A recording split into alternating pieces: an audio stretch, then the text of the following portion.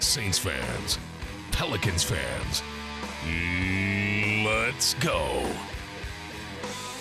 This is the Black and Blue Report. Black. Brees going to go deep. He's got ground. Touchdown. Blue. Down the lane. Shoots. No. Tip follow in for Davis with 3/10 of a second left. Welcome into the podcast for the fans, straight from the teams they love. It's good to see you guys, and I didn't know we had Studio B here in our facility. Good setup. Now that I know where your guys' little office is, I can pop in here whenever I want. Well, we're playing through AD, and so everybody's going to have to adjust to that. Coaches, players, analysts, celebrities, and more. That guy's Anthony Mackie. I've gotten in many of arguments about the Pelicans and the Saints over the years. Harry Connick Jr. joins us here on the Black and Blue Report. Undoubtedly, to me, the Saints are the singular reason that New Orleans is back on the map. Hoda Kotb from the Today Show on NBC, our guest. You know, New Orleans gets in your blood. The Saints never leave it once they get in there. This is the Black and Blue Report, straight from the source. No appointment radio, wherever, whenever. Now, from Studio B or from wherever the Saints or Pelicans might be, here's Sean Kelly. How goes it? Welcome back into the Black and Blue Report. So glad you could join us as we start a new week here on this Tuesday. All of us had the holiday yesterday. Hope you had a great Labor Day weekend, everybody. Family, friends, barbecues, perhaps. Now it's time for NFL football. We got our appetite wet a little bit with college football over the weekend, and certainly plenty of training camp has led us to really want the real thing this weekend. And here it is. We finally arrived at the NFL regular season, and so begins today our coverage of Saints-Falcons week. And that'll be a lot of fun over the next couple of days as we get set for the noon kickoff at the Georgia Dome on Sunday. Hi again, everybody. I'm Sean Kelly. Daniel Sawerson's also alongside here from Studio B in Metairie. I guess you could say New Orleans. In Metairie at the headquarters of the Saints and the Pelicans. We'll talk about both teams in some sort of shape or form today, as we'll talk basketball a little bit later with Jim Eichenhofer. He'll update us on what's going on with Team USA, who currently finds itself 2-0 in pool play at the FIBA World Cup. And our conversation will certainly center around Pelicans forward Anthony Davis. And then on the football side today, we'll welcome in John DeShazier from NewOrleansSaints.com. He'll help us put a wrap on the formation of the 53-man roster for the Saints and the impact of the moves that were made by Mickey Loomis, Sean Payton, Ryan Pace, that entire staff, as we get set for the regular season. And we'll begin our conversation about Saints-Falcons with Jay Adams today from AtlantaFalcons.com. He'll put a wrap on training camp for the Falcons for us and give us the Atlanta angle, or the first of our angles that we'll talk about this week with regard to the opener this weekend, as we mentioned, at the Georgia Dome in Atlanta. So a lot going on here today. Later on in the week, we're going to hear from the voice of the Saints, Jim Henderson, the voice of the Falcons, Wes Durham, and we'll also tomorrow get your fantasy fix taken care of with our Fantasy Wednesday here on the Black and Blue Report. Should be a lot of fun. But, man, it's just so great to talk about regular season football. And now we have a roster. Of course, there's a question mark or two that we'll address with John DeShazier in just a moment. But things are ready to go. And if you're not feeling good about where the Saints are heading into the opener, man, I don't know what you're looking for, because I'm very encouraged by the way this thing is all shaped out, the health of the position groups for most everybody on the Saints side. And it's going to be, I think, a good run here. That first game is going to set the tone, of course, and then certainly it could be a very good September.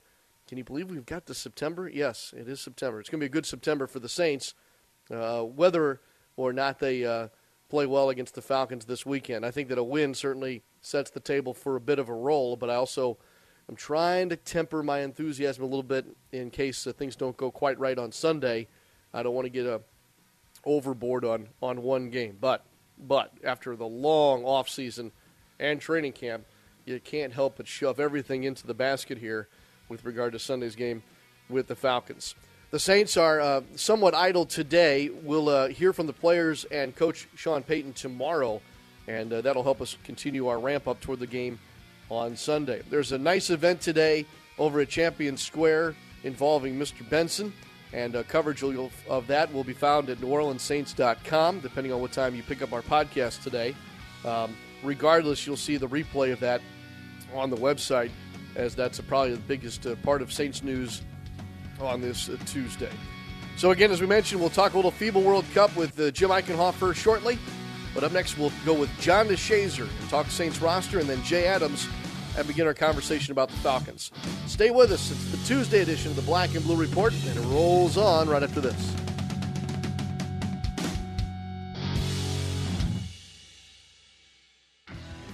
Pelicans head coach Monty Williams, Anthony Davis, and your Pelicans have been working throughout the offseason to take this team to the next level. Ticket plans for the 2014-15 season are on sale now. There's a variety of packages for all fans, featuring half-season and 12-game options, including the ever-popular weekend plan that averages a couple of games a month. Packages start as low as $185. Visit Pelicans.com or call 525-HOOP and take flight with your Pelicans today. Smoothie King asks, what's your purpose? My name is Trish, and I want more balance in my life. I feel like all I do is rush from one place to the next and end up grabbing a burger along the way. And then I feel guilty, and I start thinking I need to spend an hour on the elliptical, but I don't have time. I want to eat better. I want to feel better. That's my purpose. We can blend that. Find your balance with the new Greek yogurt smoothies naturally powered by Chobani. Find pleasure in your purpose at Smoothie King.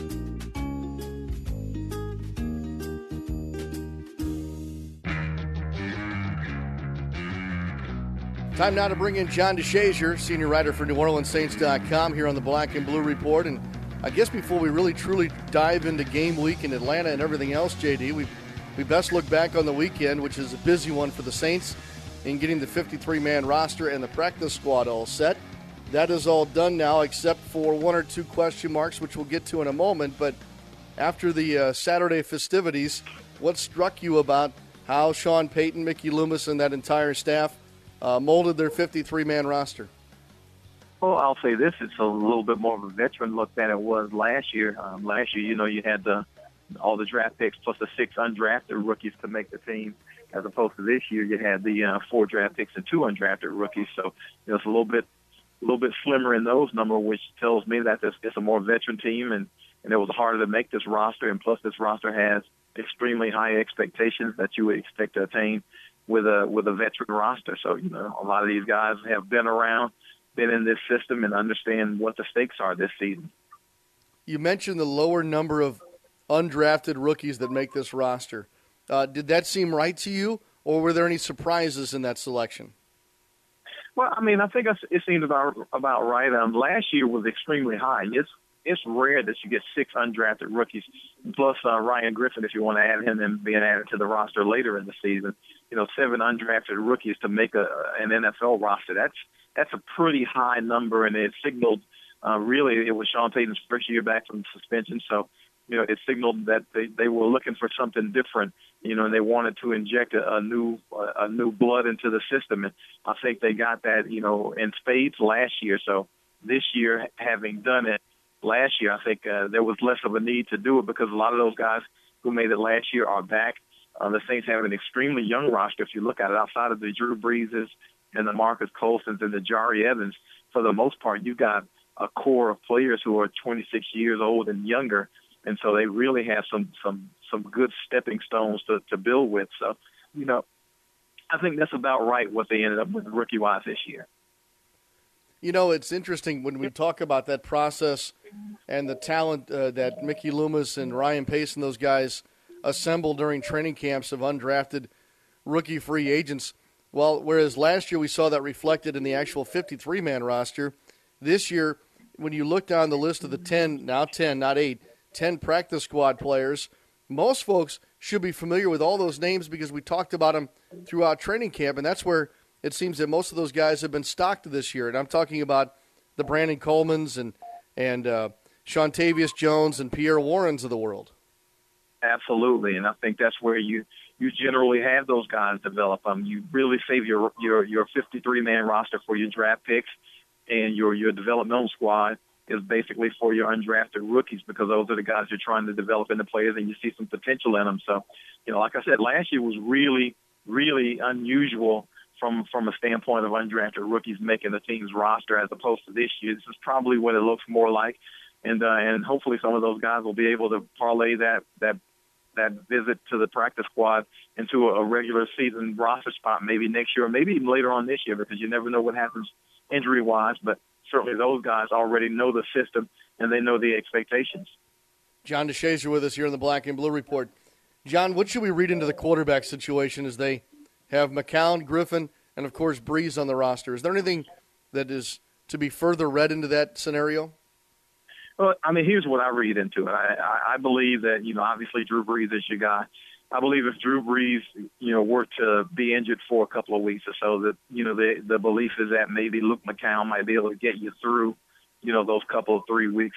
But I believe that Ryan Griffin is considered the quarterback of the future with the Saints. Now, that future might be some ways off since Drew Brees is 35 and he's talking about playing until he's 45. But, I think Ryan Griffin is a guy that they like very much. St. Louis came after him last year to try to sign him to their regular season roster, and the Saints, signed him off their roster. And from what I understand, made it worth his while to remain with the organization. So I believe that the expectation is that he's a guy who can stay with the Saints. And who knows, maybe in a year or so, or maybe even this year, you never know what's going to happen. But, maybe he's a guy you can parlay into, a trade piece, into some draft picks or something like that. But I believe the Saints like him a whole lot, and that's why they keep him around. John, if you look through OTAs, draft, minicamp, training camp, all of that, and now with the 53-man in front of you, is there a position group or two that you would say is stronger than a year ago? Well, I guess I'd have to go with defensive back. I think they are really, really good at defensive back, and that's corners and safeties. Don't get me wrong. I mean, last year, Roman Harper and Malcolm Jenkins at safety were good players, and Jabari Greer starting out at corner were good players. But when you're able to bring in Jarris Byrd, and Kenny Vaccaro has an extra year, and Keenan Lewis played at a Pro Bowl level last year, and then you add in the fact that Patrick Robinson is healthy and Corey White has a year experience, and they obviously like the rookie that they signed to the 53-man. And then you've got, Raphael Bush, who started some games at safety last year, and Marcus Ball. I think safety and cornerback is really deep and talented with this team, and the addition to a couple of guys on the practice squad who can step in and play for them in the event that they need them to. And don't forget the rookie Vinny Sinceri, who also made the roster as a safety. So I think if you're looking for quality depth, I think the secondary is really, really upgraded. I'd like to say the same thing about the receivers, especially with the addition of Brandon Cooks. Him alone is a great addition. But I think across the board, defensive back might be the most improved position on the team. I think that fans may have gasped a little bit when they heard that Robert Meacham was cut. Did that surprise you? And what did that do to the wide receiving core? Well, it surprised me because I think you lose your best, veteran downfield blocker. But you have to give these guys credit in the scouting department. You have to give these coaches credit. They generally have a pretty good idea of when it is to release a guy, when it is to cut bait, how long to hold on. So you have to have a belief in that system because they throw for this team throws for 5,000 yards a year. Come heck or high water. So whether it's Robert Meacham or Brandon Cooks or Nick Toombs, somebody's going to step in and fill that void. Now, with Meach, you do miss that downfield blocking, but obviously they feel like they can get that out of someone else, or maybe they don't need it as much with these new rules because now with DBs unable to put their hands on receivers pretty much, you should have some free passes in the secondary. But, yeah, that one surprised me a little bit just because he's been a good veteran who's been great for the system. But, again, he's a guy who, in case of emergency, you can always break glass and bring Meach back. I don't necessarily know if he's going anywhere else. Certainly he has put down his roots and wants to be with the Saints. I don't think if he got an opportunity with somewhere else, he might not even take it. Now, granted, a job is a job, but he loves the Saints, and this is the system that fits him best. But, yeah, that one surprised me just a little bit because I thought they'd keep 6 receivers and I thought he'd be one of the 6. John, if we're looking at things through that same lens that you just did with Meacham, was there a guy that's now on the 53-man roster that truly used camp and the preseason games that maybe was on the outside looking in and forced himself into the situation to make the Saints here in 2014? Oh, absolutely. I think your rookie cornerback, whose name escapes me right now, and Brian Dixon, to say that. Yeah, Brian Dixon, I think, made the most of his opportunities in preseason because he was a guy who, you're a guy in his position. You come in really behind it all. You come in, you're a cornerback. And the Saints not only have Keenan Lewis and Patrick Robinson, but they also have Corey White, who started last year. Champ Bailey's in camp. And so you've got some really talented guys in front of him. And for him to be a rookie and to make it at that position, shows, one, what he did in special teams and also what he did on regular defense. And it just shows that, again, the Saints are willing to look at guys and take a good, hard look at them and see what they bring to the table as opposed to a guy who's a veteran, as opposed to a guy who's under contract, as opposed to a guy who's got, multi-years and multi-Pro Bowls. They're going to look at what a guy can bring to them right now. John DeShazier with us, of course. JD, before I let you go, and I hate to do this, but I have to put you in the circle of speculation here. As we're looking at the 53-man roster today, there are changes still probably to come. The Saints need a kicker still. Any speculation on what that conversation is like, what they might have to do, and what they end up ultimately doing before we even get to the weekend? Well, I mean, my guess is simple. I don't think they cut both kickers without having a guy in mind already. So I'm surprised that whoever that guy isn't already under contract, to be honest with you. But certainly, they have an idea and a vision of what they want if they release both kickers. And I think the guy that they want, they probably already had their eye on. And they also have the knowledge of, they released both kickers. They like both kickers, I'm assuming, because they had them both through in the entire training camp. So that can always be your fallback plan. But I think that they have a guy in mind. Who that guy is, I don't know. But I think they have a guy in mind already. Well, we know it won't be Ryan Succop, who was cut by the Chiefs. He's now gone to the Titans. But, John, to make room for a kicker, something will have to be done, and you're better at this than I am. Is there some way to take and I'll just use, let's say Eric Lorig, for example.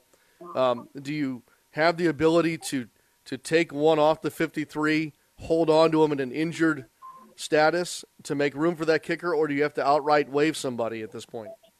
Well, I mean, I think you can IR a guy. And if that's the case, then you can, put an injury reserve on a guy. You can, do it that way. Or, you would have to waive a guy to make room for him. And so, we'll have to wait and see what the moves are going to be. But, yes, it's an Eric Lorig who has not been able to participate in preseason, thus far. That might be an injured reserve candidate who will make room for the kicker. But, yeah, there's going to have to be a roster move made in order to add that position. Very good. We could know as early as today, could be tomorrow. John, we do know this. The Saints are, as they say, dark today. There is no access. So we'll learn a little bit maybe tomorrow afternoon. Is that how the schedule will start to shape up for the week? Yeah, tomorrow's practice begins at 11, so we'll have clear access after that in the locker room. So, we'll have a pretty good feel for what's going on, and I would be shocked if they didn't have a kicker in tomorrow for practice. All right, John DeShazier with us from NewOrleansSaints.com. Enjoy the rest of your Tuesday, JD. I'll see you in the locker room tomorrow after practice. Yes, you will, my friend. You have a good one. All right, you too. John DeShazier with us here on the Black and Blue Report. All right, it is Falcons week. We'll talk and we'll check in with Atlanta when we come back here on the podcast for Saints and Pelicans fans.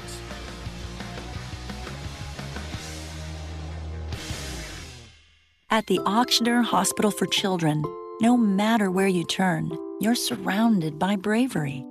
Children and teens dealing with health problems beyond their years. Parents working hard to keep the worry from their face. Doctors and nurses doing everything possible to get them back home, where they belong. From rare brain tumors and leukemia to heart conditions and organ transplants, we offer a level of pediatric care unmatched in Louisiana, with more advanced capabilities than any other children's hospital in the region. Even our kids-only ER can handle any pediatric emergency. In fact, the only thing tougher than the problems we see every day are the kids themselves. Choose the Auctioner Hospital for Children and never wonder if you could have done more. Call 866-AUCTIONER to find an affiliated pediatrician near you. Auctioner, healthcare with peace of mind.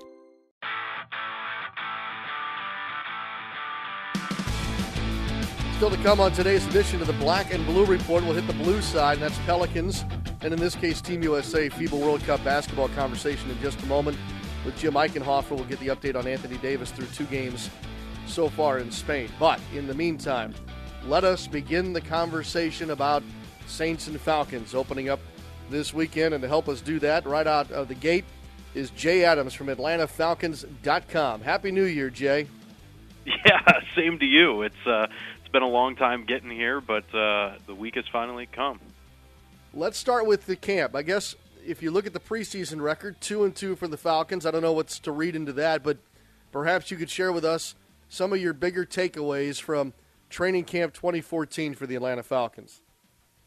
Yeah, well, as with any team, I mean, you go into camp knowing that there are a lot of battles to be won, and certainly no different for the Falcons. And you know, the 2-2 record was nice in the preseason, but it was way more about getting some of these younger guys the looks that they needed, getting some of the position battles sorted out. You know, big things for me just is an improved offensive line. You know, the Falcons' offensive line was an issue last year, and the Falcons made some strides in fixing those issues, and it really showed this preseason. And you know, just coming together as a team, getting Julio Jones back, getting Kroy Bierman back, the slew of injured players that the Falcons had last year, you know, getting those guys healthy and coming back, and they're starting the season off on the right foot. It seems like everybody's healthy and ready to go this week. So, you know, you get through the preseason without injury, and that's your hope, and so we're kind of at that point now. Jay, when you come off of a 4-12 season that was injury riddled, by simply just getting players back, does that fuel optimism more than anything else? And are you all having to fight off maybe over euphoric feelings about where this season can go? Yeah, you know, I think anytime you lose a guy like Julio Jones, it changes your season. And, you know, you saw that where, you know, Julio goes down and all of a sudden, you know, things start to skid out of control a little bit. You know, you go into training camp this year and you lose a guy like Sam Baker and you kind of make adjustments there, but the mood has been positive. It hasn't been overly euphoric or you know, focused too much on the expectations. I think this is the most grounded I've seen this Falcons team and the most focused that I've seen them. I think everybody understands what the 2014 season means and how important it is. And I think that's really coming out in the day-to-day activities of the team. Nobody's getting too high or too low. And you know, on a week where you know, you expect things to be a little bit more juiced because of the rivalry and opening up against the Saints, I think you saw things a little bit more even keel as we started the week, and we'll see how that ramps up. But the term I would use right now is focused for this team. Jay, we heard so much during camp about that the Falcons, you know, these are the words that were thrown out there, got punked last year, weren't tough enough. All those things were being thrown around, and it seemed like one of the mantras of this camp was to be tougher, to be not more mean, but you know where I'm going. And I'm curious, from your perspective, was that storyline overblown a little bit, or is that truly a feeling around the Falcons right now? No, I think it was a bit overblown, and you know, to quote Mike Smith, you've got to be tough to play in the NFL. Toughness isn't the issue. The issue was just physicality, and you know, having that desire to be grittier and you know, more physical in the trenches. And I think that you know, Mike Tice on the offensive line and Brian Cox on the defensive line have really shored that up. I think there's a lot of guys on both sides of the ball that want to be more physical, and I think, you know, coaching has come a long way to kind of bringing that out on some of these guys. I don't think you're going to see too many situations where, you know, Matt Ryan gets hit and you know, he doesn't have somebody coming to his rescue this year. I think this is a group that's really rallied together under Mike Tice, and they're really embracing his philosophy, which is, you know, being a little bit more physical and not shying away from that activity. So it's going to be tough to mess with this group this year. You mentioned Matt Ryan getting hit. He was on his back so much last year. Can this offensive line protect Matt Ryan in a better way this year, and what would lead you to believe that? You know, I like what I see out of this group in the preseason, and you face some pretty tough competition in the Houston Texans, and you face some tough competition in the Titans defensive line as well. You know, they took their lumps in the preseason for sure, but Jake Matthews, his upside is it's off the charts. He's just working through the mental stuff and getting things kind of ironed out, but he's going to be one of the top linemen in the league one year, and I think that really starts this year, especially now he's being thrown into the left tackle position, the trial by fire, so to speak, and he's going to see the best of the best week in and week out, starting week one. And so I really think you shore up that blind side. You know, it's going to look good for Matt Ryan over there, but I think in the last 2 weeks of the preseason, we've seen marked improvement out of Lamar Holmes at right tackle, and I think you also I think the most underplayed storyline of going from 2013 to 2014 is the addition of John Asamoah at right guard, and just how big that is for just the overall stability of the offensive line. He's really shown up this preseason, and I like Matt's chances of staying clean this year. Jay Adams from AtlantaFalcons.com with us here on the Black and Blue Report. All right, Jay, let's zero in on the big game this weekend. Storylines from the Atlanta angle here with regard to Falcons and Saints. Well, for me, I think it's got to start in the trenches. I think you've got to start with the Saints' defensive front, their ability to pass rush, and how the Falcons' offensive line can hold up to that. I think that's really where it's going to start. And then for a lot of games this season, but particularly this first one, you know, keeping Matt clean, getting the ball to his receivers. He's got 4 very good receivers that he can go to. He's got some running backs that get involved in the passing game as well. If he gets time, I think that's gonna really help the Falcons' case this year. You know, that's another thing to think about too is the defensive secondary and how that plays into the Falcons' passing game with Jairus Byrd and Kenny Vaccaro back there. I mean, those are 2 big guys that certainly the Falcons will be paying attention to heading into week one. But the passing game is really going to be key for the Falcons, and it kind of starts up front, and then from there it goes to how well can Matt look off the safeties. The rivalry itself is more heavily considered by the fans, Jay, than anybody else. With that being said, though, or with that aside, do you like playing a big rivalry game in week one? Should Saints-Falcons be later on, or is it perfect right here on the first Sunday? You know, I like it. It sets the tone for both teams. You know, it's one of those games where, you know, you've got to come in and you've got to be sharp. You've got to be crisp. You've got to do everything right, because it's really going to come down to mistakes. Who makes the fewest amount of mistakes?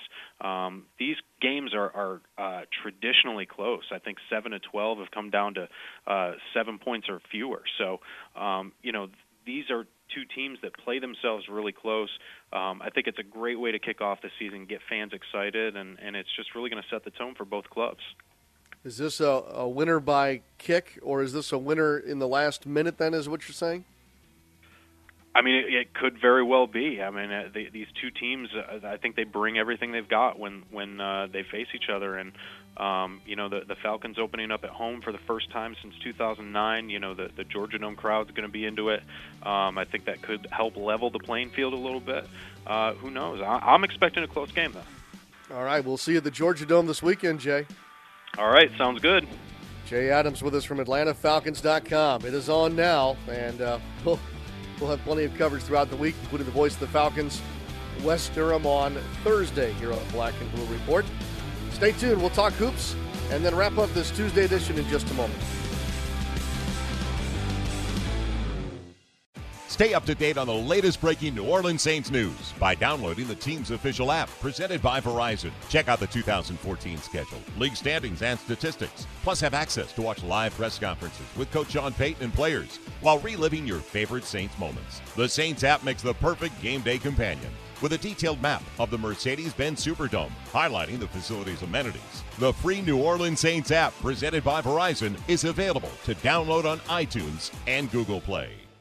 It's a whole lot of cash. Lotto is all across Louisiana with cash jackpots starting at $250,000. That's a whole lot of cash. From the neon lights of Shreveport, Bossier City to the banks of Grand Isle, Lotto is your game. It doesn't leave the state, and there's nothing like it anywhere else. It's Louisiana fun just for Louisiana. Lotto, it's a whole lot of cash. Must be at least 21 to purchase. Welcome back to the Black and Blue Report. We continue from Studio B on this Tuesday morning. Back to work here, of course, and getting ready for football, but we've already talked about that quite a bit today. Certainly basketball is on our minds because the FIBA World Cup is really in the grips now of pool play, and they've had a busy Labor Day weekend, and they have a very busy week coming up. With that, we bring in senior writer from Pelicans.com, Jim Eichenhofer, who's been following all of it. And the headline I'm reading this morning on ESPN.com, Jim, is U.S. rallies to survive Turkish test. So we better start there, and I'm curious as to how you survive in that second game against Turkey. Yeah, I think survive was pretty accurate because at halftime they were down by 5 points, and I think it was a little too early to panic, but I think people were definitely looking around and saying, man, that this is not good the way things are going right now. But the way it was really interesting because to me that game confirmed again the importance of Anthony Davis. He wasn't very involved in the attack at all in the first half, and he had 2 fouls, which caused them to sit him down. But then in the second half he had 19 points, and he was the biggest reason that the momentum switched in Team USA's favor. So it was there were definitely some anxious moments in the middle portion of that game, but USA again went on a huge run in the second half and ended up winning by 21. The bottom line is this, though, Jim. They're 2-0 so far in pool play. They won by 59 in their first game, and then you mentioned Davis and the team rallying in the second half against Turkey. Was Turkey to be the toughest game in pool play so far? Yeah, I mean they have a few guys that have been drafted in the NBA. I think some of them were players that NBA teams basically looked at as draft and stash players, as we've seen as one of the trends that's happened with the draft the last few years. So they have a few guys that maybe aren't that familiar to people here, but are certainly good players and certainly have potential to be good. And so I think they're definitely a tough team. We'll see if USA has any more tests that are similar to that. Actually, Turkey barely beat New Zealand, so that's USA's next opponent. So, it'll be interesting to see how New Zealand does how the U.S. does against New Zealand. Yeah, that game is in the morning here on this Tuesday. Jim and I are visiting prior to tip-off between New Zealand and Team USA. We'll get to more of that in just a moment. Jim, let's circle back around to Anthony Davis for a moment. With regard to how the roster shook out and certain guys unable to participate, it was clear back during camp, I guess, that Anthony Davis would be the lead guy in the paint for Team USA. Other than that first half against Turkey, I guess, has that come to fruition? Have they leaned on him as the lead guy inside the color? They have. Interestingly, I think somewhat like I alluded to in the Turkey game, they didn't go to him very much in the first half, and you kind of saw what the results were. Granted, USA didn't shoot the ball well from the outside at all, and anyone that watched the game, you heard ESPN's commentators say numerous times, hey, they need to stop settling for jumpers because that's kind of exactly what Turkey wants them to do. So, but Anthony Davis, it seems almost too obvious, but there's really no one can match up with the guy. So, it's great that USA has a lot of talented perimeter guys that can have huge games. None of them have really shot that well so far. Like, for example, Steph Curry's only shooting 24% in the first 2 pool play games, and Derrick Rose is shooting 25%.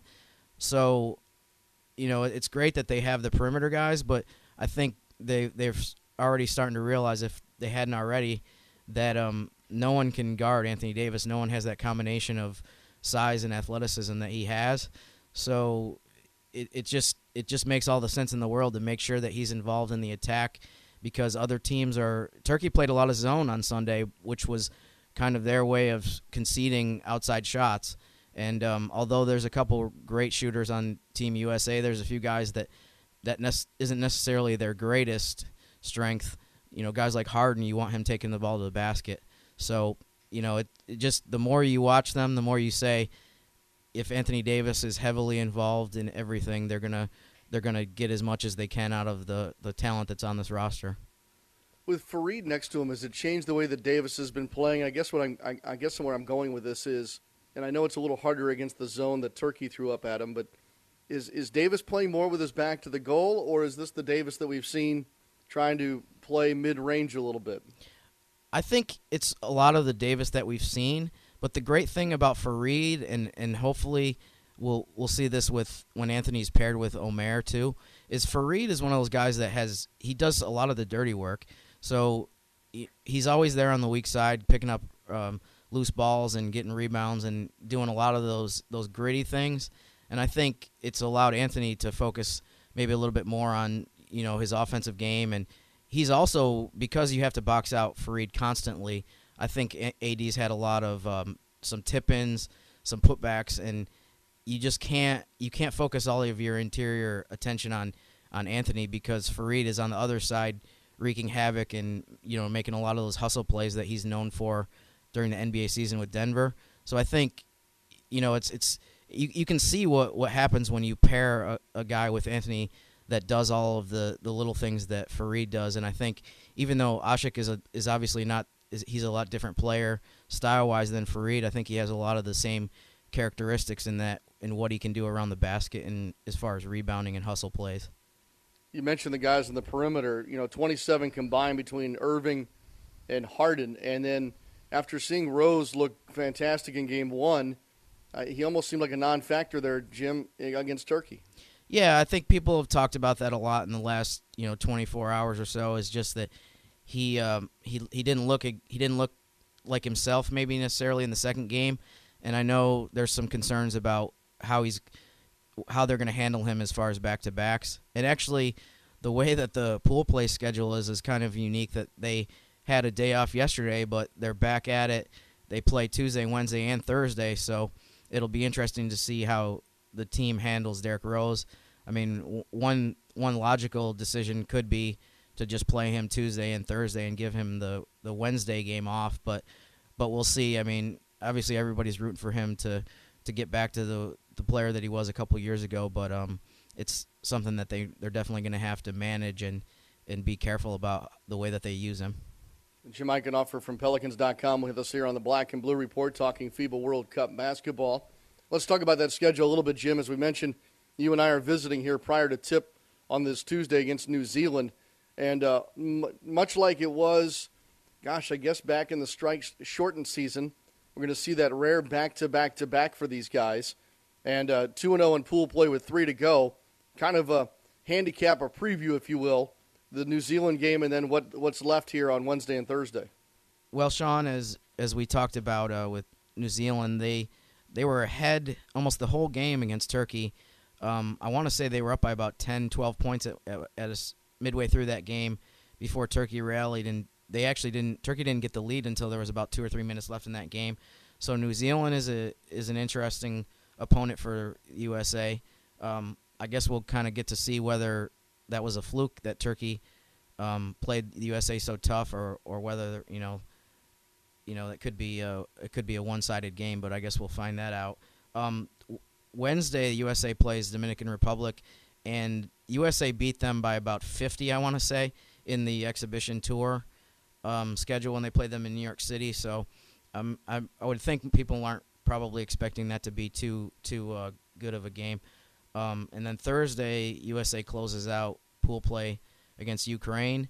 Ukraine is actually, as we speak, up by a semi-decent margin on Turkey. So that's another team that I'm not sure people know a whole lot about, but based on the results of their games, they could also be someone that could give the USA a decent test. They have a few guys that have NBA experience and other players that have been drafted. So, it'll be probably Tuesday and Thursday I would say would be the most interesting games. The Wednesday game, based on what we saw a week or so ago, may not be the most competitive. But then Saturday and Sunday will begin the knockout round, and then it'll be single elimination. You lose and you're out. So that's what we got in store the next few days for USA. Wow, that's good stuff as always. And we're going to have lots and lots of hoop talk coming up. Can you believe it? NBA training camp is less than a month away. Jim Heichenhofer with Pelicans.com with us. Enjoy the rest of these games, Jim, and we'll kind of recap what Team USA does as we get out of pool play and into that elimination round, as you talked about. Enjoy the hoops and stick around because, as I mentioned, we'll be talking a lot here in the coming weeks. Great. Thanks, John. Looking forward to it. Back to wrap up today's edition of the Black and Blue Report in just a moment.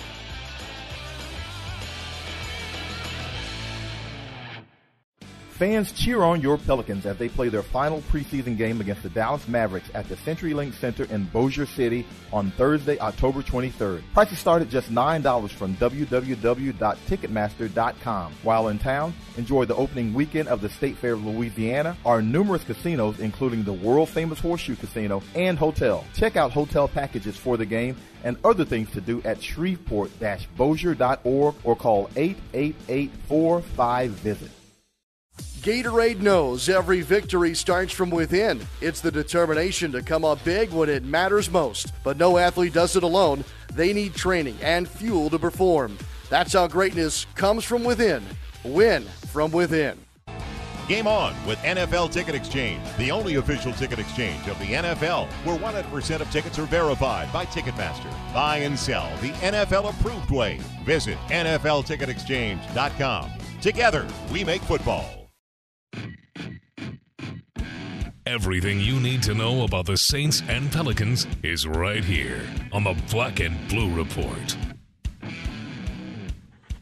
We're about to wrap things up on this Tuesday edition of the Black and Blue Report, the podcast for Saints and Pelicans fans. Don't forget to put our show on your Twitter feed. You'll get all the details about the Black and Blue Report by following at Black Blue Report. You can also follow me on Twitter at Sean Kelly Live. I want to thank today, of course, our guests from AtlantaFalcons.com, John DeShazer from NewOrleansSaints.com, and Jim Eichenhofer from Pelicans.com. A lot of digital media guys here on the show today.